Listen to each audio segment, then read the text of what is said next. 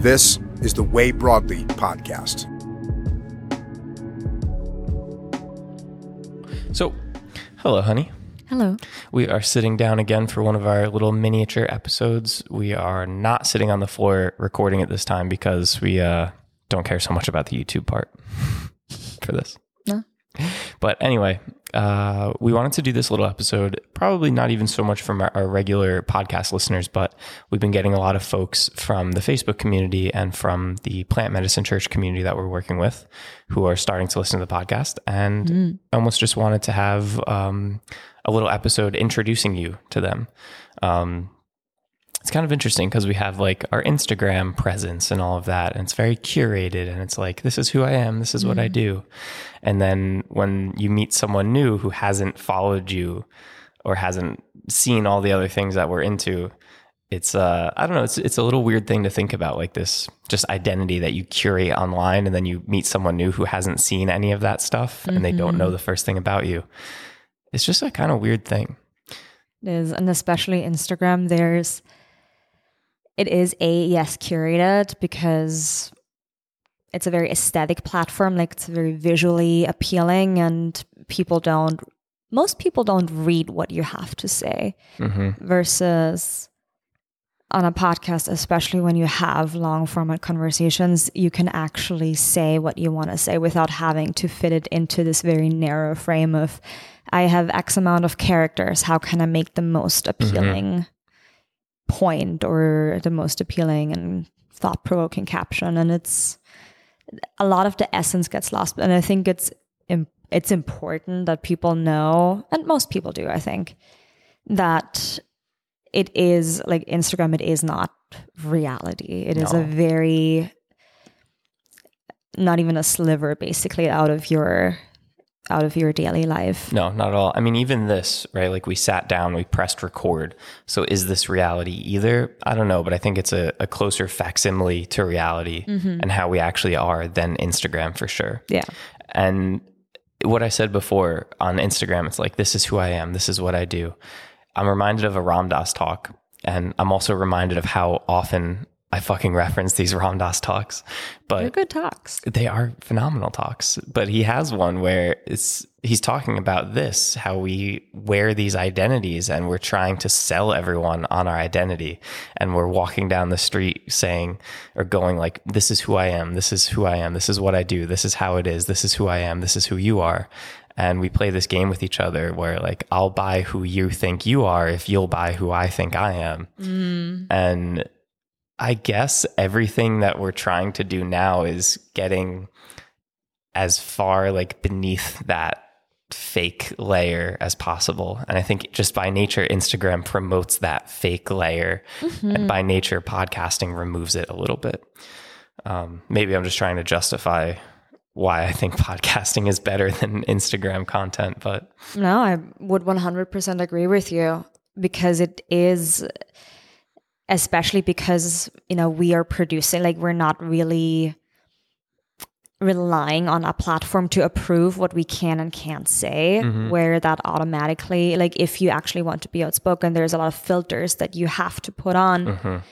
If you don't want to get deleted, if you don't want to get shadow banned, if you don't want to get kicked off the platform, which is a very, very real thing right now. So, like, I constantly have to be on the lookout of what tag words can I use, like, as soon as I put out anything that has psychedelic in the caption, like, it doesn't get to any people, versus if I'm just staying with yoga, everything is love and light, I don't have any provocative thoughts that could possibly mess with what the status quo right now is and what these platforms say that their status quo is, versus I can say whatever the fuck I want on here, because we can. Yes, it limits that reach by talking about this stuff, but I think it's also given us this distorted image of what quote unquote good reach is, like how many people you're talking to. Like, if you make a post and it only gets 200 likes, it's like, man, this was a unsuccessful thing, right? It failed. But if 200 people came up to you throughout the day and said like, hey, good job, you'd be like overwhelmed by how many people are actually interacting with you. So I was looking at just the stats on this podcast the other day. and we're coming up on 1,000 downloads, which is exciting. Damn, it was just 750 I know. a couple days ago. It's coming up there. Woo! But it was like 120 or 130 unique different people listening, which in the world of podcasting is nothing when you've got like Joe Rogan with millions and millions of different listeners. But it's also like if I was standing in a room in front of 120 people talking, it's a good chunk of people. It's a lot of people. Yeah. So if you got 120 people actually listening to what you say, like that's kind of cool. Mm-hmm. So thank you if you're one of the 120 people listening to this. Yes. So anyway, that was a nice little fucking tangent that we just went on. The point of this was to talk about you a little bit and talk about your medicine path a little bit. Mm-hmm. Where would you like to dive into that? I don't know. What do you think? I think your experience with that first yoga teacher training was a unique introduction to plant medicines. And I feel like I don't even know too much about that time. I know, you were traveling around South America. You were very lost. You were kind of running away a little bit from this life you had in Austria. You wanted to explore the world and get away from this oppressive, small-minded community back home that you didn't want to be a part of. And that led you to South America. Am I on the right track so far? Yes, absolutely. And then I know that you like signed up for this yoga teacher training almost on a whim, it seemed like. You didn't really have any idea what you were getting yourself into. And you found yourself in Belize? Ecuador. In Ecuador. Working with an indigenous family, right? Who's serving you San Pedro and Huachuma? Mm-hmm. Okay. Can you tell us about those experiences? And maybe tell us about where your mind was at going into it and where it was coming out of that experience. That is a very interesting starting point because I do think that it set the tone for pretty much everything else that came after. And that's what I'm saying. Like that was a unique introduction to these things. Absolutely. And in a lot of ways too, I often say, and I do feel that way, where there's life before and after ayahuasca, but I would have never found ayahuasca if it had. I feel like that was honestly the event that really set the tone for everything else, because looking, like at the time I didn't know that, but looking back, just having found that in that container with these people, with those experiences, gave me such a different foundation from which to jump off into the psychedelic space. So where I was at the time was it was like 5.5 years ago now. I was very lost in the sense that I didn't know what I wanted to do. I didn't have a spiritual practice. I was very atheist, more in the sense, like I was open to the idea like there's something else out there, but I had never had any deeper experiences. And I was very anxious most of the time. I was disassociating a lot in many different ways, from alcohol to surrounding myself with people at all times, seeking affection in relationships, both romantic and platonic ones. And the thought of sitting with myself or getting to know my own mind absolutely terrified me. And I was insanely uncomfortable as soon as there was not noise around me. And I signed up for this training because a friend of mine had told me that she did a training and she had a good experience. And I just randomly, I went on like a retreat website and I just typed in like 1 month yoga teacher training. And I was open to literally any place in the world. And I found this training in Ecuador, and it was like 3 months out, I think, or 4 months out. And I knew it was in Ecuador at the time. I was living in Costa Rica. And I was like, okay, so I'm just going to sign up for this. I've done yoga a handful of times. I have no spiritual practice, but I'm just going to do this because I don't know what else to do. And if nothing else, I was thinking teaching yoga would give me an opportunity to continue traveling essentially indefinitely and have a little bit of a physical practice, because when you're traveling, you can't, or like I couldn't really go on runs a lot because it was either too hot or too unsafe and just not a right environment for that. And was one of the only things that gave me any way of processing and kind of like being with myself. So when that was taken away during that time, like I noticed that I would like fall into these like pits because I didn't really have an outlet for anything. So instead I disassociated even more and, you know, kind of fell deeper into that. But I made my way to Ecuador, and it just, something called me to it. And it was at this beautiful retreat center in the Andes, about an hour south of Cuenca in the south of Ecuador. Mm-hmm. And on that training, I was really, because it was a month and it was a very small group, it was a big space. And even though we had lots of,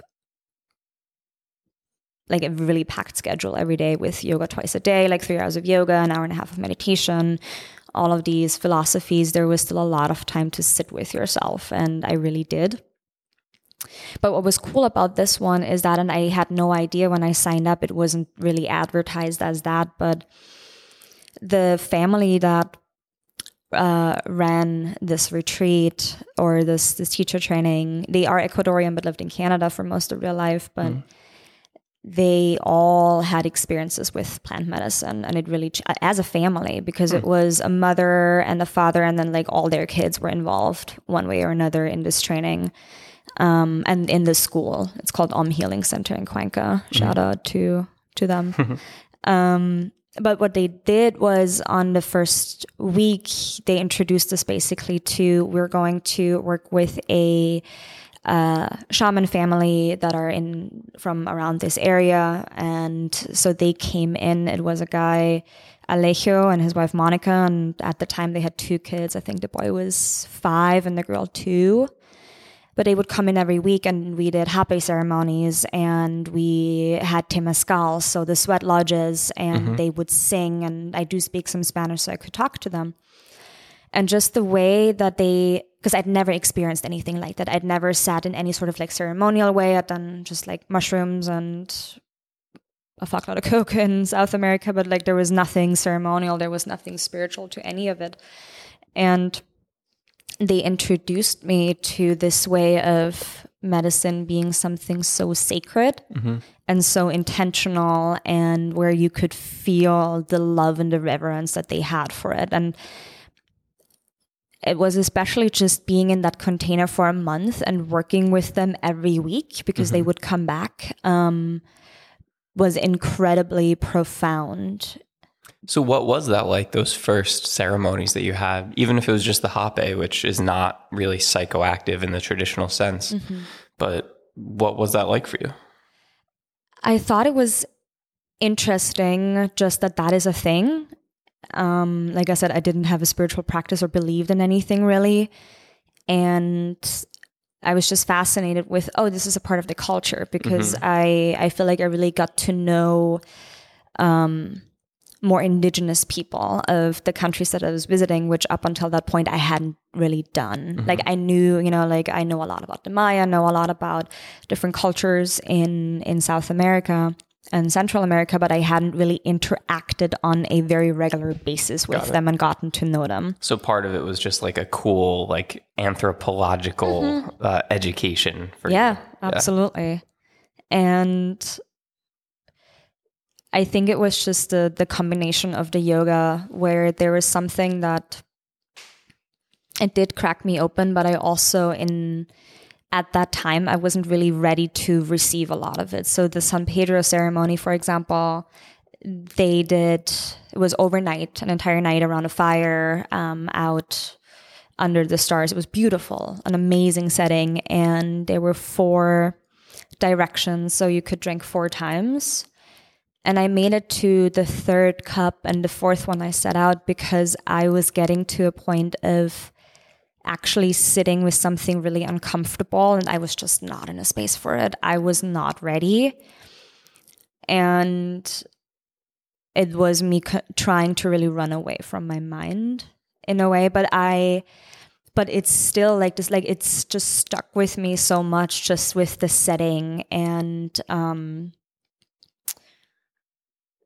being in that space that had a really profound impact on me, because when I experienced that, like, that set the bar of this is what it should be like. So I never settled for, oh, I'm just gonna do whatever in like someone's fucking basement or, you know, so whatever. This leads me to an interesting question, which I don't actually have a great answer to yet. So don't feel like you need to have a perfect answer. But I think this is something that we should actually continue thinking about, which is, why is the ceremony important? And why is the tradition of how these things are used important? Because we can agree that like doing ayahuasca in Peru with the Shipibo people on their land is very different than doing it in some dude's apartment in New York, right? But why? Like what is it about that makes that such a more profound experience? Can you explain that or describe that at all? I can, for me, probably, and what I think about it. Go for it. When I think of, completely independent of psychedelics, but when I think of my life, when I didn't believe in anything and I was having an experience, I was doing a lot of cool things. I did travel quite a bit, but nothing of it had depth and meaning to me. I didn't feel fulfilled. I felt inwardly very lonely and very lost. And having found faith and having found spirituality, essentially, like where I really believe with all of my heart and soul in this, and it does give me personally a lot of peace, because I know that there's so much and we're so held and we are very divinely protected and guided overall, which doesn't mean that life's not fucking hard at times and sucks. But the difference between that and me, I think, is the difference between I do ayahuasca from some dude who shipped this to me and I'm doing it in a living room in LA with a fucking radio on with pre-recorded Icaros, where it's like, yes, I can have an experience, or, you know, just randomly without putting any intention, without thinking about it at all, just over and over, like tripping and maybe being in,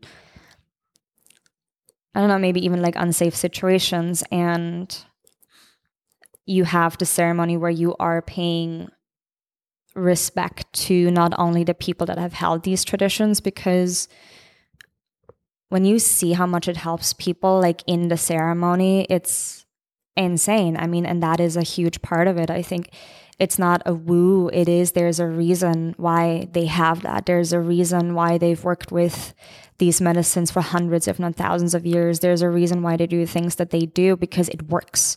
And it's not a thing of like, this is an opinion that I have. It's just actually how it is. Like the difference is depth and meaning for sure, and sustainability too.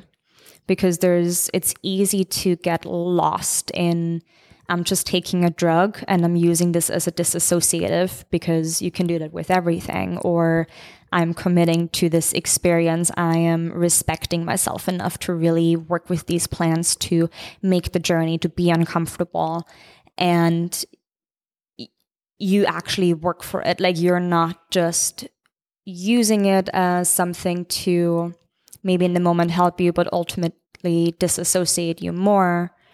And I'm willing to put in the work as well. And I'm willing to make the changes. And I think that is the difference between ceremony and not, because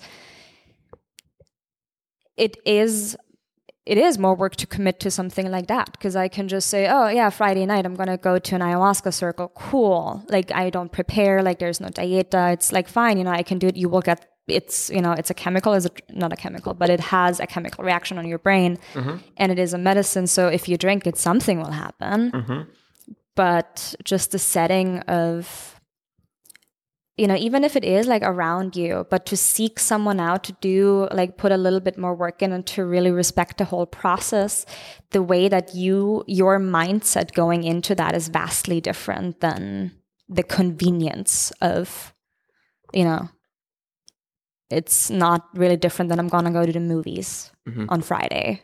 And some people use it like that, and that's fine if it works for them. But that's my tangent on.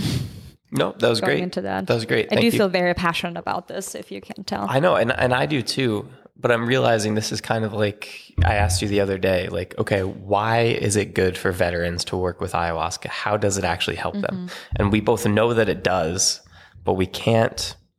It's like Einstein, I think it was Einstein said, if you can't explain something to a 5-year-old, you don't really understand it yourself. Yeah. And I guess I'm realizing the more that we talk about these things, the less I deeply understand why and understand how and understand what makes the tradition and the ceremony so special and so important. And I think this is just something that I need to just maybe spend more time reflecting on. Yeah. Because we are now these huge proponents for these things. And I want to have a great explanation for it. So thank you for sharing your thoughts.